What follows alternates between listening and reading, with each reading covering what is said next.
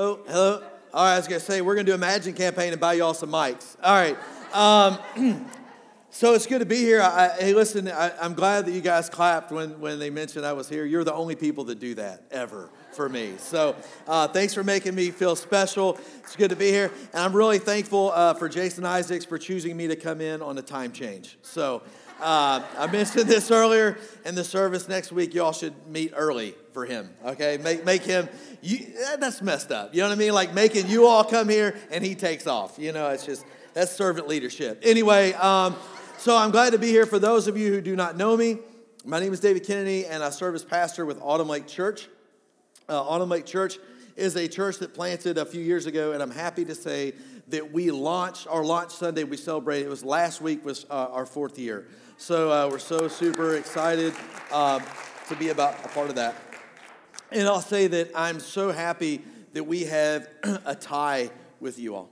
We don't have a connection with you all, we have a tie. And I was talking about that again. I'm hopefully I don't keep saying that. I was talking about that earlier. But I'm excited about this service because I can preach as long as I want. You know, I can say anything I want. I can go as long as I want. And, I know y'all are excited. Y'all have like a ton of energy. But we have a tie with you all. And you all know what it is to have relationship ties, right? Sometimes your ties are really tight and really strong. And sometimes you've probably experienced having to sever ties with people. But we have a tie with you all. And as churchy as this may sound, like Jesus is the tie that binds us. That's an old hymn from back in the day. But when I was thinking about that, Ecclesiastes talks about the ropes. You know, the cord, the 2 cords are really strong, but the rope of 3 cords is not easily broken. And so when you think of the Autumn Lake cord, the Hope City cord, and in Christ it's working, is just really tying us together and allowing us to go and live on mission for him together. So we are collectively celebrating that, and I celebrate that with you. One thing that I didn't mention, but I'm super happy to say, is that this is a big year for us, and I really am asking you all to really pray for the Autumn Lake congregation. We have some big decisions to make. Some new opportunities are in front of us. It looks like we might pull the trigger and move into an actual church building. And while you are all clapping, I am nervous about that. And just because of my heart on mission, I'll talk about that in just a second. But I'm a little, uncomfortable with that. Maybe it's my pride. Maybe I'm going to lose a little street cred because we meet in the VFW and there's a bar in the back. You know, I kind of like that. You know, I'm reminded of the redeeming nature of God when we go in there. You know, people are getting drunk on Saturday night, and so people are leaving there at 1, 2 in the morning drunk, and we are proclaiming the Lord's death until his return at 10:30. And so, you know what I mean? And so there's something about that, and I'm afraid I'm going to miss that. You know, maybe it's that sometimes we've had to take communion out of Jägermeister shot glasses, and I'm going to miss that. You know, I don't know, but I just, there's that redeeming thing. So when you do that, and you look at this, and while people are taking photos, like, oh, this is so cool, selfie communion with the Jaeger bomb cup, and so it seems good, but then when you take it and you're like, wait a minute, this is redeeming. The Lord's taking what someone will use to harm themselves or to mask something, that now that we are proclaiming Jesus in this cup. You know what I mean? Like, there's something powerful. So pray for us because we might move in to this facility. And so we got some people that are super excited, begging me, like, we got to do this. And then there's another church that's pretty close by, has had a lot going on in the last couple of years, really fledgling right now. It's been a painful time for them. And so we have begun a relationship with them. And so as unhealthy as we are right now, we are the healthiest I think we've been. And so it would make sense for us to build a relationship with another struggling church. And that's God's MO. And so he takes our imperfections and he does something beautiful with that. So that's kind of our story, kind of where we are. You know how to pray for us. And so, again, we're just excited about this tie that we have with you all. And, I think when we think of our relationship in terms of a tie, this really moves the needle. It moves the needle from us and you all and him. It goes to we. Does that make sense? This is us together, that we are the church. And, the church is really a big deal. right? The church is a big deal. Actually, it's more than a big deal. It's sacred. I don't know if you've given this much thought about the sacred aspect of the church. And if you want to know something nowadays, do you just go to the dictionary? No, you go to Google, right? So as I was thinking about this, I go to Google and I look up sacred, and it talks about something being given to the service of God, or lowercase g, gods, and worthy of our veneration. So is the church worthy of our veneration? What is sacred about the church? And when I say church, I'm not talking about a local congregation. I'm talking about the capital C church, the church universal. Christians. So we're small enough here, and I don't care, I would do this if I was in Southeast. Here's the thing. When you think of church, what words have you heard used to describe the church? What have you heard the church called? The body of Christ, right? Somebody got something over here? The body of Christ? Anybody else? Y'all were just singing and dancing. Nobody's got anything to say right now. Body of believers. The bride of Christ. Have you heard that one? Back in the day, the church was called the people of the way. That sounds cool, right? Maybe a little weird to some people. I asked this recently because this is something I've really been stewing for a while. And I asked the congregation at Autumn Lake Church, I said, hey, what are some of the terms you've heard used to describe the church? Someone said, hypocrites. But not even just in a negative way. Because if we're honest, we all have some kind of level of hypocrisy that we're battling, right? But it's a gathering of people who struggle with that. And we're just trying to, work this out. So it's just really just this gathering of people. But does this really matter? On some level, I think it does. I think we have to think in terms of the sacredness of the church. I think I made up that word, by the way. I don't know if sacredness is actually a word. But the sacred side of the church, we have to think about it. It can be really helpful if we sometimes stop and contemplate what we are really communicating. Because I've been on this for a while, I have asked the Autumn Lake congregation to not say they go to church. Don't tell people you go to church. You'd probably feel uncomfortable if Pastor Jason said, hey, if your neighbors ask, don't tell them you go to church.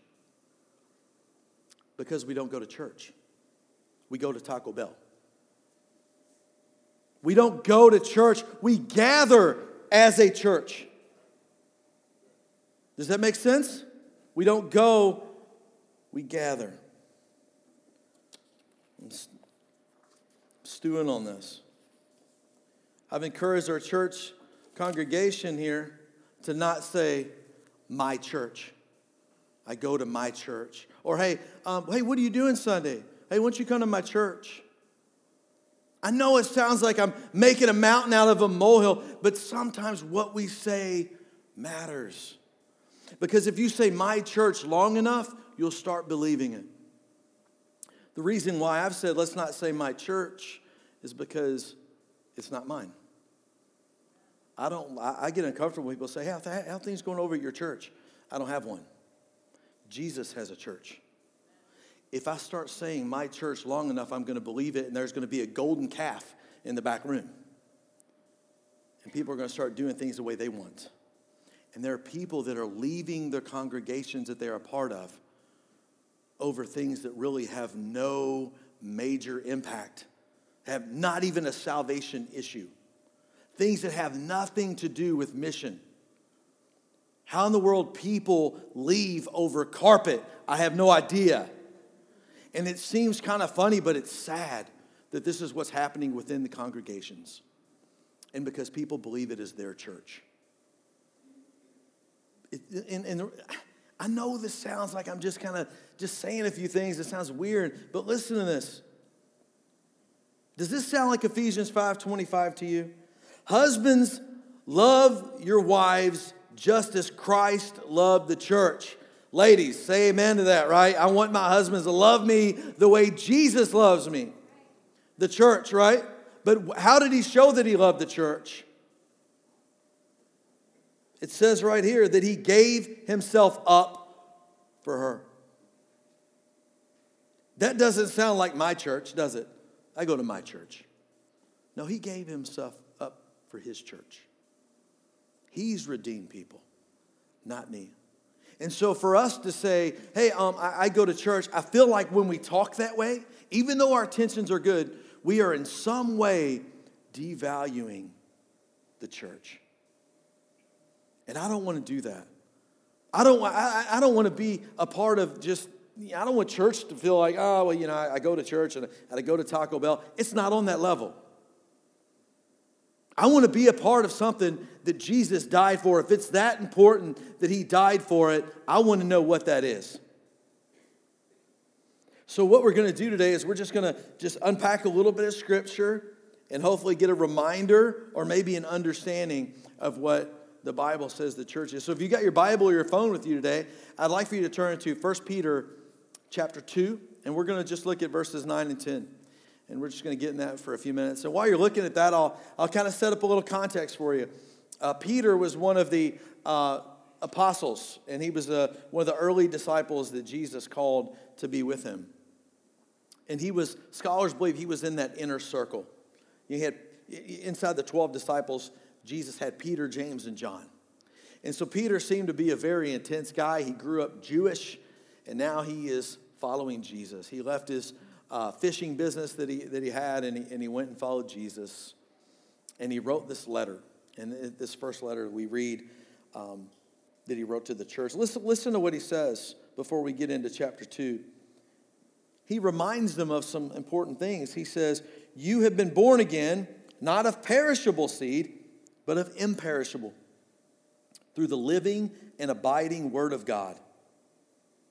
He tells them to put away all the malice and deceit and hypocrisy and envy and slander. And he tells them, so who does that? Immature people, right?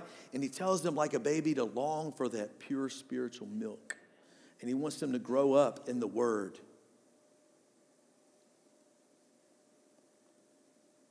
And here's what he tells the church. This is where we're going to camp out for a little bit. But you are a chosen race, a royal priesthood, a holy nation, a people for his own possession, that you may proclaim the excellencies of him who called you out of darkness into his marvelous light. Once you were not a people, but now you are God's people. Once you had not received mercy, but now you have received mercy. I want to be a part of that. I don't want to view the church as some place that I go to for my religious activity. I want to be a part of something bigger. So there's 4 things here that Peter said the church is. And it goes back. He pulls in some of this Old Testament because the Old Testament pointed to Jesus. And so many of his readers had a Jewish background. And so he starts pulling in some of this rich history in particularly Exodus chapter 19 and Isaiah 43. And so the first thing I want us to consider today is that we are a chosen people. In Isaiah 43, it says, the beasts of the field will glorify me, the jackals and the ostriches, because I have given waters in the wilderness and rivers in the desert to give drink to my chosen people. This is actually preferably translated chosen race. So the term that was once used to describe Israel is now used to describe God's new people. And this means us. God chose us. And so God expanded, by doing so, he expanded his family to include people who did not grow up Jewish. He was so wanting people who didn't grow up Jewish to come be part of his family that he even sent the Apostle Paul specifically to go to the Gentiles so they would understand that who he was and that he loved them and that he was for them. And more people need to know nowadays that God is for them. Sadly, So many of us Christians are known for what we're against and what we're for. But God is for people, and he's for us. You know, I have a friend that is really, really intentional about following Israel. You know anybody like that? Man, I stand with Israel, and he reads books on Israel. He sends money to the different ministries that stands with Israel, and I'm like, well, that's cool, brother, man. You stand with me. I'm Israel. I'm the new Israel. He's weird, right? But I'm part of the new Israel. If you're a believer, you're part of, like, we are God's chosen people. That should be good news to us. So if we are currently just kind of devaluing church and considering it as a place that we go, aren't we missing out? That we are God's chosen people. I want to know that God chose me to be a part, that he chooses people to be a part of what he is doing. He chooses people to be his sons and his daughters through faith in Jesus. That is good news for us. So now that we know that God chose to bring together a group of people, Peter then tells them that they are a royal priesthood. Exodus 19 says, "You will be for me a kingdom of priests." Most of you would feel pretty weird if I called you a priest. Rob McGuffey is one of my favorite priests. Rob is like, he's freaking me out right now. What does this even mean? But what I mean by that is we have a shared responsibility in the work of the kingdom. When we start, I'm saying this a little bit earlier than I want to, but it's okay. When we start viewing church as a place that we go, then we're just going to the priest, or we want people to come in, and we just want people to come in to hear the priest. It's just something that I do. No, we're all priests. Listen to what Alan Black says. By royal priesthood, he meant a group of priests in special service of the king, that is God. We are all in special service to our king. And if you are a servant, you are involved in the priesthood. So change your thinking from priest with a guy who wears a collar that's black with a little white little gap. It looks like a little gap tooth to me. I don't know what that is. But the little clergy collar, you know what I mean? That's not what, it's a priesthood of believers. We all participate in what God is doing together. One thing within the Autumn Lake Church family, we try to exercise the priesthood of believers. Case in point, I was thinking of Andy. Andy is a guy I met about 1.5 years ago. One of our couples, we had our second wedding within the church. And when Vince and Adrian were getting married, I met Tabitha. Tabitha is a property manager where they lived, and they were friends. And just getting to know her and talking a little bit, I noticed she came to a service on Sunday and then came again and was kind of getting on our Facebook, joined the church group and things like that. So I'm like, oh, this is cool. And then I hear Tabitha's story that her husband, Andy, and her were separated, and he had rented an apartment. So they weren't living together, and I guess they were going through that ugly process, and some of us know what that's like. So I guess one Sunday morning, he showed up to appease his wife, because, fellas, that's what we do, right? If we want to really move back home, we'll even go to church, right? We'll say, I'll do whatever it takes. I'll go to church.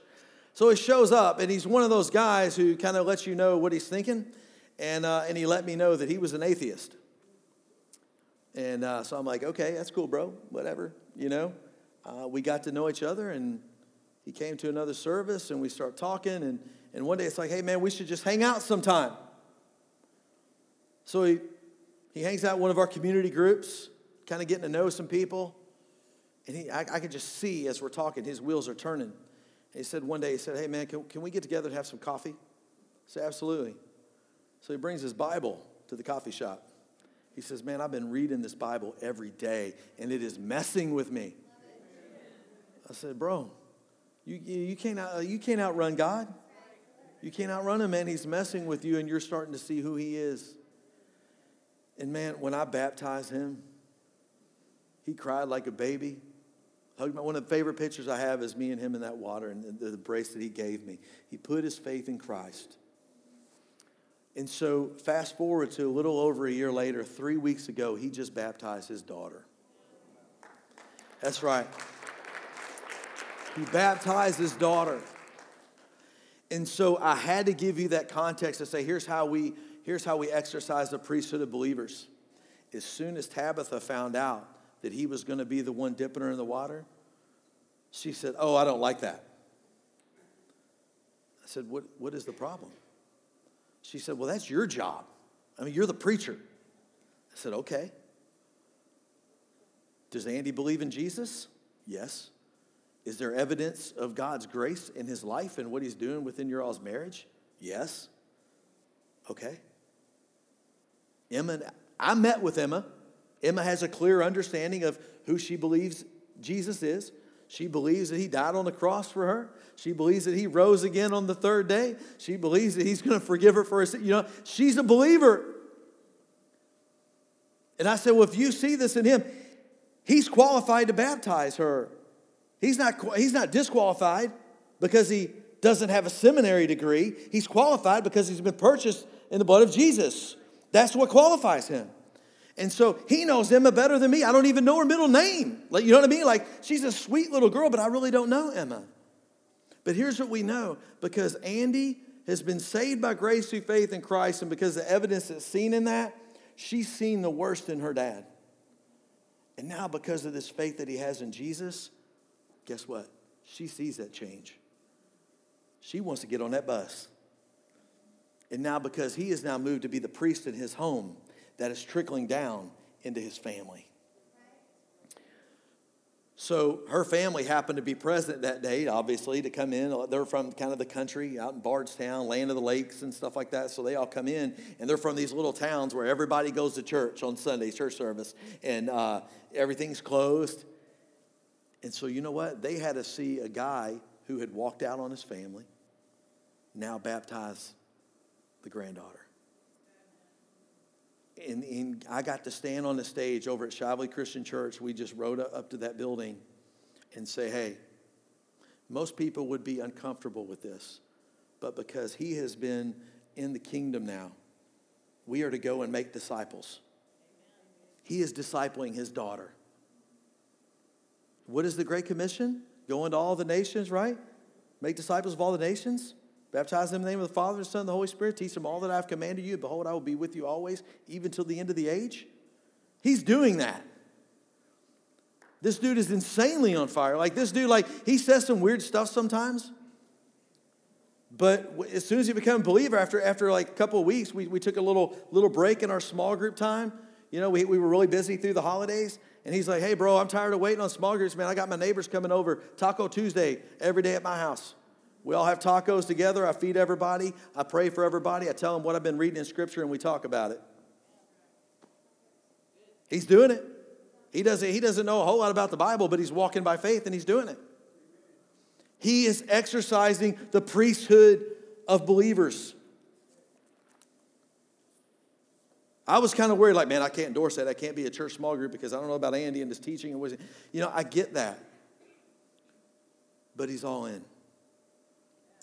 Some of you today, I cannot help but think that there's someone that is worried that they can't participate and do something for God because they're not good enough. And you think that you're not good enough, and that disqualifies you. Your work doesn't qualify you. God's grace qualifies you.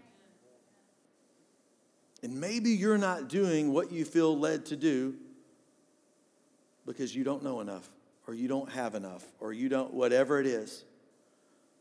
You are to be active in the priesthood of believers. It's really not an option, it's a mandate. We all have something to do. God has given gifts to his church for us to carry out his mission. So we know that God chose the church. And we're a royal priesthood. I can't help but think that when we consider the gospel through this lens, we see that we are free to walk by faith in the power of the gospel. Peter says that we are a holy nation. That sounds pretty deep, don't it?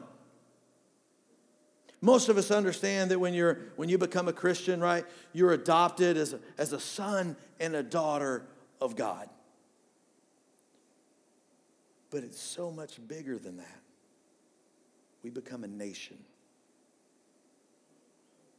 We know what it is to be a part of a nation. We understand leadership. We understand, hey, we want these things to happen for our nation. But we're a nation. I told the people in the first service, next time somebody tells you they don't like Christians, tell them they're a racist.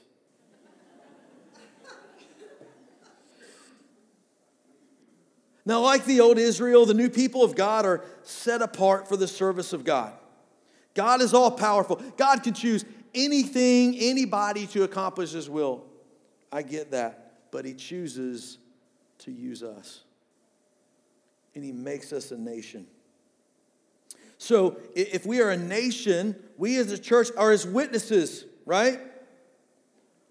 But what I'm curious of is when people see our nation, what do they see?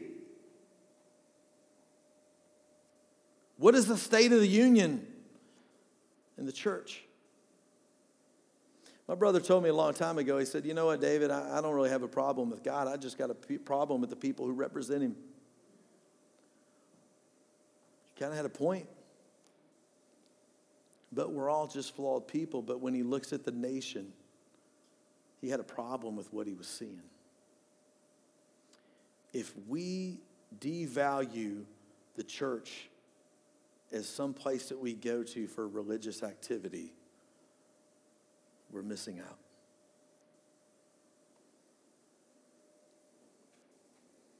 Listen to what Jesus says in Matthew 5:16. You've heard it. Let your light shine before others, that they may see your good deeds and glorify your Father in heaven. Let's just be honest. Racism is a big deal in our country right now. Folks will look at other people groups and make decisions based solely on some surface level stuff. And it's not always wise decisions. But when people look at us as Christians, as the church, what do they see? Are they happy with what they see? I'm thinking that Jesus is telling us when people look at the nation, they should be compelled to follow me. I want to be a part of that nation. We understand we want to be part of winning teams. Now everybody's got Cubs shirts, right? Everybody loves the Chicago Cubs. People ain't watched one game in 5 years. They go to the World Series and now they got a Cubs jersey on, right? They don't know anything about the Cubs. But people want to be on the winning team. People want to be a part of something special. When people see the church, we should be so illuminating and so just out there that people want to be a part of that. And how do they see that? They see that by the way that we live our lives and we participate in this priesthood. That's how they see it. We take our citizenship in this nation seriously. And lastly, Peter says that we are a people belonging to God. I go back to Isaiah chapter 43, when he said he gives drink to his chosen people. The Lord says, the people whom I formed for myself will declare my praise. This gives us hope. As Christians, we belong to God. We're a family. If we're a nation and we're sons and daughters, that makes us family. And family life is hard, right? I mean, I think that my family, I think we put the fun in dysfunctional. Family life's hard. Some of you grew up and you got a rough family. Any of you like me? I mean, sometimes at Thanksgiving I get nervous like the week before. My wife starts having panic attacks. You know what I mean? It's like, oh my gosh, I dread Thursday. And everybody shows up, hey, it's good to see you. You know what I mean? It's like, you know what I mean? You know what I'm saying. You're walking up the driveway. Can we just get this over with? Ding dong, hey. You're hugging each other. Haven't seen you in forever. Let's catch up. I saw your Facebook. You know what I mean? Like, come on, everybody's lying to each other. But sometimes get around. But guess what? You show up, you bring the casserole dish, you play cards, and at the end of the day, you're just like, man, that wasn't as bad as I thought it was. Getting together with the family is special because we belong to God. People aren't always just looking for the church as far as like from a religious perspective, but people are really longing for a place to belong. If people are in unhealthy families, they want to be part of a healthy family. And listen, we are bound together as family, not by flesh and blood, but by the Spirit. And through what Christ has done, because he's the tie that binds us. And when he brings us together, we become one big happy family. There is no us and you all, it's we. And I'm just going, why I'm kind of just bagging on stuff and just sharing my heart. Let me tell you this. I think we have spent too much time talking about a personal relationship with Jesus. You know, you've seen the bumper stickers. It's not about a religion, it's about a relationship, right? It is. We do as believers have a personal relationship with God through Christ, but it's not just a personal relationship, it's a communal relationship. We enjoy the relationship with Jesus in community with the church. And people are missing that. People are just hanging on to the personal side. And they'll say things like this, well, you know what? I don't have to go to church to believe in God. I don't have to be a part of the church to believe in God, to believe in Jesus. If you love Jesus, then you love his church. It's the way it is. You can't have it both ways because he died for that church. The people that you don't want to be a part of, he died for them. It's just like he died for you. You're missing out. They're the ones that are missing out from their family. And so when you know that there's some people, and maybe some even part of this local family, this immediate family, bring them back to the family. Participate in that priesthood believer. Go love them and say, we want you to participate. Come back to dinner with the family. Come to worship with the family. It's a communal relationship. God said these are people that he formed for himself. Peter actually follows what is called the Septuagint. He's not really following the Hebrew Old Testament. He's following the Septuagint. The Septuagint is the Greek translation of the Old Testament. And so if you really get down to brass tacks, what it says is, my people whom I have acquired. We are a holy nation that he has acquired through the death of Jesus and the resurrection. For you to acquire something, you're purchasing it, right? We are a nation that has been formed together because Christ redeemed us. When you redeem something, you buy. How many of you coupon? There's something about redeeming your coupons, and now you have 45 tubes of toothpaste in your back. You know what I mean? Like, hey, these were 7 cents. You know what I mean? So I bought 70, right? And you still can't get your kids to brush their teeth every day. So it's going to last you like 10 years. So there's something about redeeming. And so God has acquired us. And now we no longer have to earn our way back to him. We don't have to struggle with I don't have the skill set to do that. I don't know enough about the Bible to do that. Hey, listen, he has purchased you up, and he did this at the closing. He took care of the closing cost, and he said, I got you, I bought you, now you're going to go. God is a sending God, and he sends us out onto mission. And now we're freed up in the power of the gospel to go participate in what God is doing in the world. And that's called the Missio Dei, the activity of God. We get to participate in that. And so this isn't that, hey, you know, you believe in God and you're part of this religion, has all these rules and these heaping things, and Christians can't have fun. No, we are free. We should be one happy family because we are free. And so he says that we are a people who proclaim the excellencies of him who called you out of darkness into his marvelous light. Listen to this. This proclaim his praises or his excellencies can actually be translated mighty acts. Every one of us here can declare God's mighty act. If you're a believer in Christ, you have a mighty act that God has done in your life. One, because he saved you, and that's enough. You know, we get too wrapped up in the big stories. Well, I really don't know what I'm going to do. I really don't know what I would say.